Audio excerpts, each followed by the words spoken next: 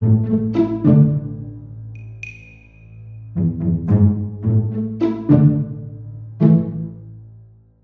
to Severance Radio, a Nevada Reads on-air book club. I'm Heidi Kaiser. Over the course of 13 episodes, Severance Radio will dissect a single book, Severance, the satirical dystopian novel by Ling Ma. This book is a mixture of immigrant family story, corporate satire, and global health crisis. It's also the story of Candace Chen. Candace is a millennial first-generation American office drone who meanders her way into adulthood and ends up finding a world devoid of choice and feeling. During our live weekly radio broadcast, listeners heard an excerpt from the audiobook, followed by discussions featuring literary luminaries, educators, and subject matter experts. For our podcast listeners, we leave out the book and cut straight to the conversation. Think of this as your own personal book club, in podcast form. If you haven't read Severance yet, that's okay. These conversations are meant to serve as an accompaniment to the novel. Though, full disclosure, some of our guests, in addition to making insightful points, do indeed hint at plot spoilers. So read the book.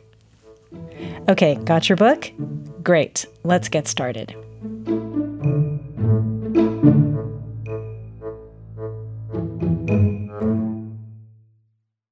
Can the end of the world as we know it bring about new ways of living?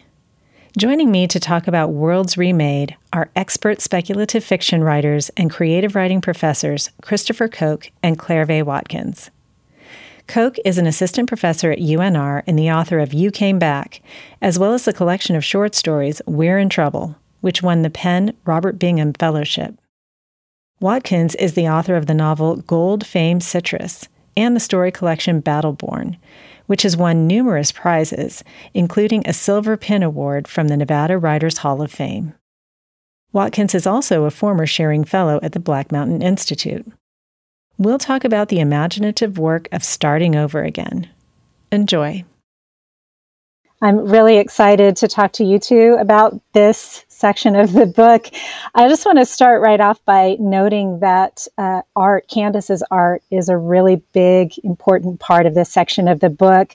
Her blog, which bears witness to New York's decline, it kind of almost becomes this separate character in the story.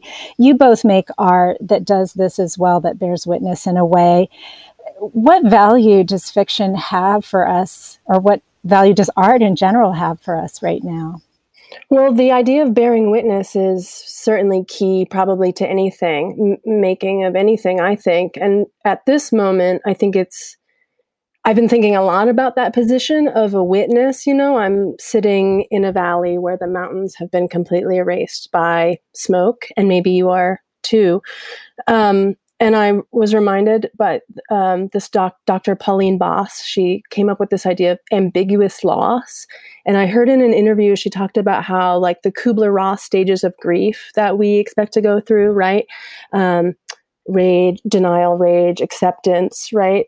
Those are actually for the dying, and they're not for the witness. The witness, Kubler-Ross wasn't suggesting that the witness was going to get to those stages of acceptance. And Dr. Boss calls this a kind of like ambiguous grief, especially if you're not able to say goodbye, or, and I think like that idea of ambiguous grief and how alive and painful and complicated witnessing this particular moment is, that's been really resonating with me. And as I was reading Severance, I kept thinking, Candace's loss is so ambiguous that she can't even admit it, and she just works instead. Yeah. When I first started reading this book, I was initially a little bit worried. I didn't know if I wanted to read fiction about a pandemic while, experiencing it. But I found myself, saying that I was cheered by it is maybe a little bit too simplistic, but I did find a lot of value in seeing that somebody else, a really smart and powerful artist, could make some sort of sense of it. The making of art is always about making a little bit of structure out of chaos, giving some sort of shape to it. And I have always found that hopeful. at least in part, as an artist myself and as somebody who turns to art that wants to talk about tragedy and loss and these powerful transitions, I still persist in finding that hopeful. That's something that this book has certainly, offered me at this time. I was just going to say that I absolutely find it hopeful, and I've been truly shocked at the amount of hope I found in this book. And I don't even really need hope from a piece of work, I think, but that art and novels are really good at seeing the kind of ambiguous loss and noticing, like, we're not in a culture that's good at grief and grieving. Right. And a lot of our rituals sometimes they seem kind of empty or not well equipped for this moment. But art making, that kind of like fierce gaze, is the place that I get a kind of like spiritual nourishment. I mean, this section ends on Candace praying, and the thing I get from the mountains is the same thing I get from art. It's just that feeling of like, you're not alone. I see it too. Yeah, I'm glad you both mentioned hope, because I wanted to ask you, there's something going on here with the relationship between destruction and creation and renewal, right? So what is this world leaving us with, the world that Ling Ma creates? Is it, you both said that it's making you feel hopeful. Why is that when things are sort of falling apart? There's a part of me that wants to believe, I guess, that some of the major changes I think that this country and this world require probably weren't going to happen without some sort of devastation. I just think that's kind of the situation that we're locked into. When I read a book like this, I feel the same way that I thought when I was a teenager reading a book like The Stand by Stephen King, which is a novel that was really important to me when I was younger. If we can imagine what it's like for everything to be erased, then maybe there's some space, after that to imagine what might regrow. I certainly hope the present world is not facing something as severe an erasure as we're getting in this novel. I persist in thinking that what we're seeing now is a leveling of some things that probably needed to be leveled in order for other structures to grow.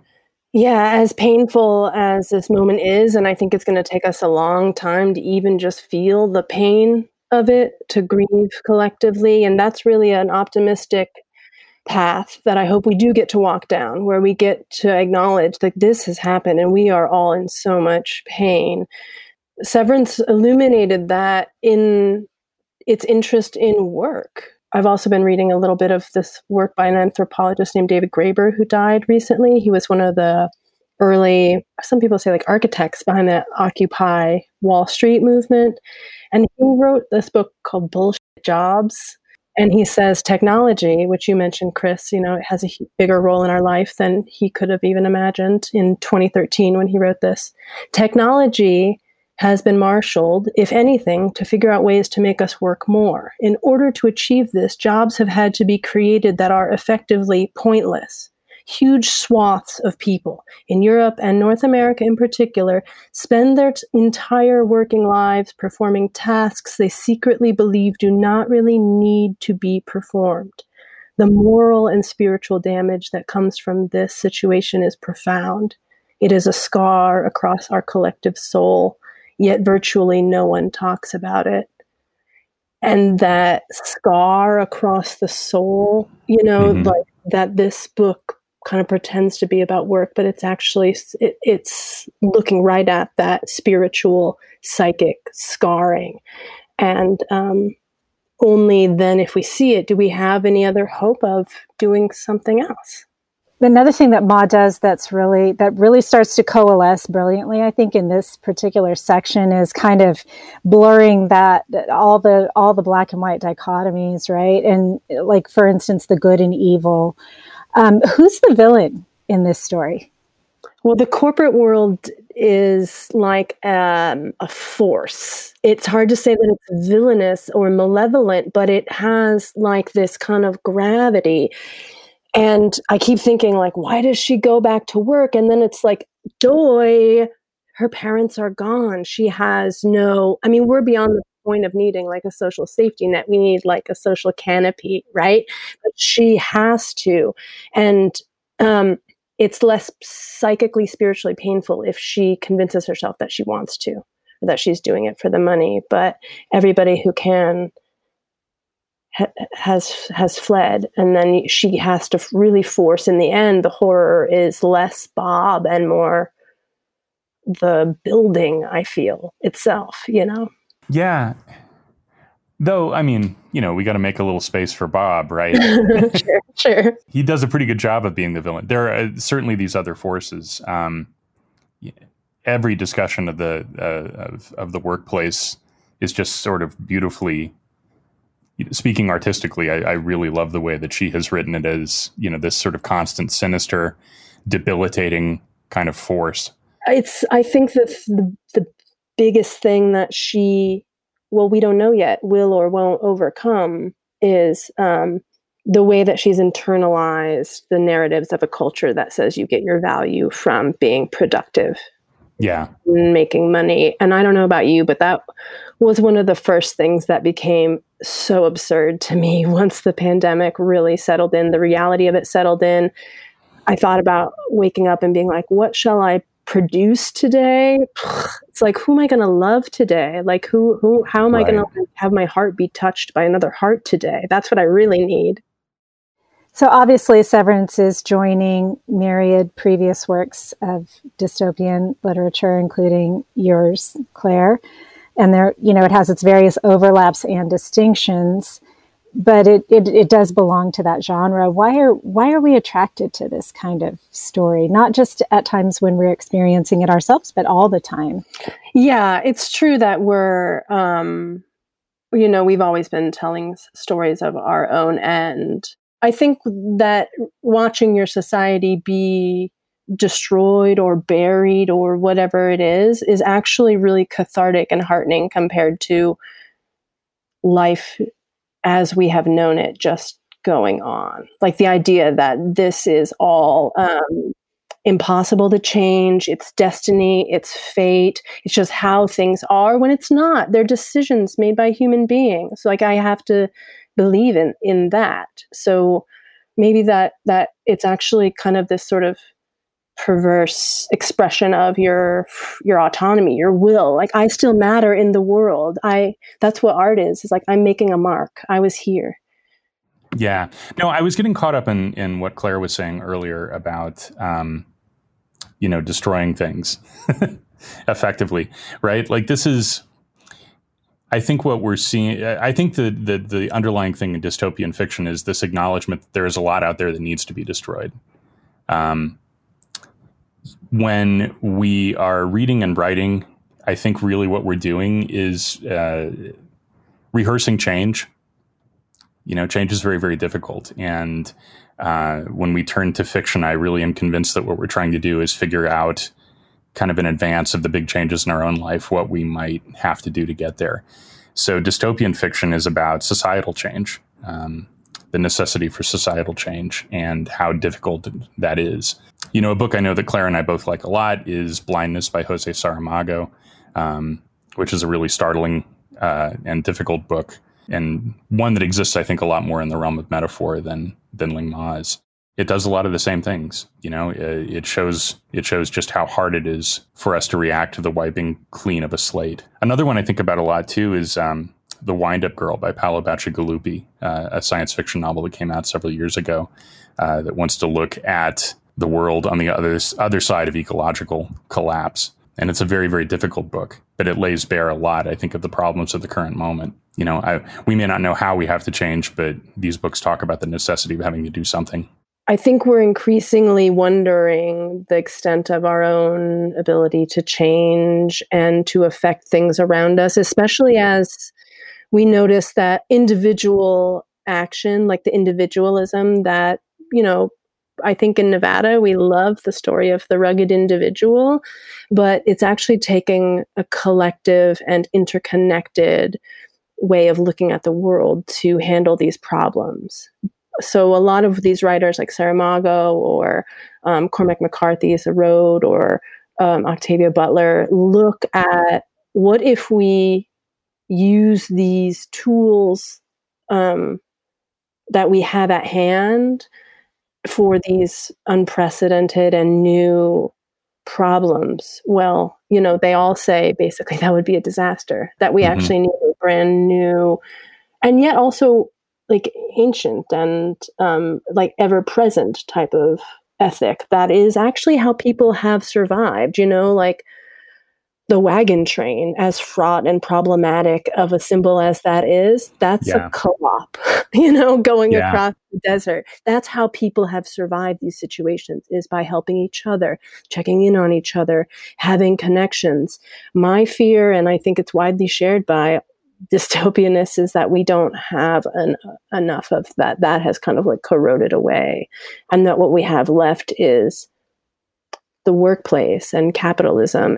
I want to latch on to that since you mentioned the wagon train, because you are both kind of, I don't want to say you're rural authors, but I guess rural minded maybe is a way of putting it.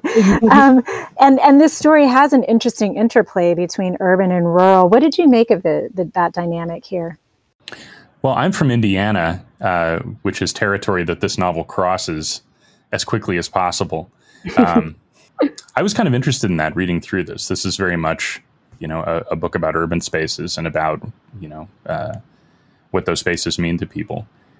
The countryside in this book is a dangerous place, an empty place where bad things happen if you leave the wagon train, the sort of faux wagon train they have constructed in this book.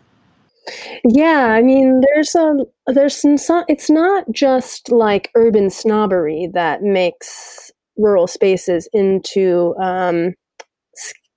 makes them scary. I think it's actually the experience that you have in your body when you feel very vulnerable in open spaces compared to maybe the city where you are not as alone. Like when people come to the desert, they often say it's empty. It's like, you wish it was empty, sister, A wasteland. Exactly, a wasteland. Well, that's very handy, especially if your business is storing waste. Yeah. But, yeah. And that it's harsh, that it's a harsh environment. And I think what I actually kind of try to gently get my guests to think about is like, what if what you're experiencing as the environment's harshness is actually your own vulnerability?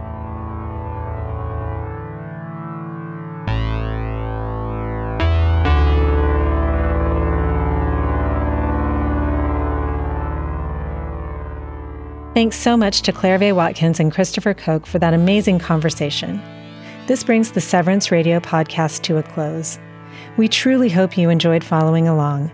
From the teams at Black Mountain Institute and Nevada Humanities, thank you so much for listening. Severance is a 2020 Nevada Reads book selection. Nevada Reads is a statewide book club that invites readers from across the Silver State to come together and share in the love of reading. Severance Radio, a Nevada Reads book club, is produced by the Beverly Rogers, Carol C. Harder Black Mountain Institute, and Nevada Humanities. Support from the Nevada Center for the Book, the Institute of Museum and Library Services, the Nevada State Library, and the National Endowment for the Humanities. Our engineer is Phil Corbett. Our writer is Sara Ortiz. Production by Lily Allen, Mir Arif, Stephanie Gibson, Kathleen Kuo, and Layla Muhammad. And I'm your host, Heidi Kaiser. Thanks for listening.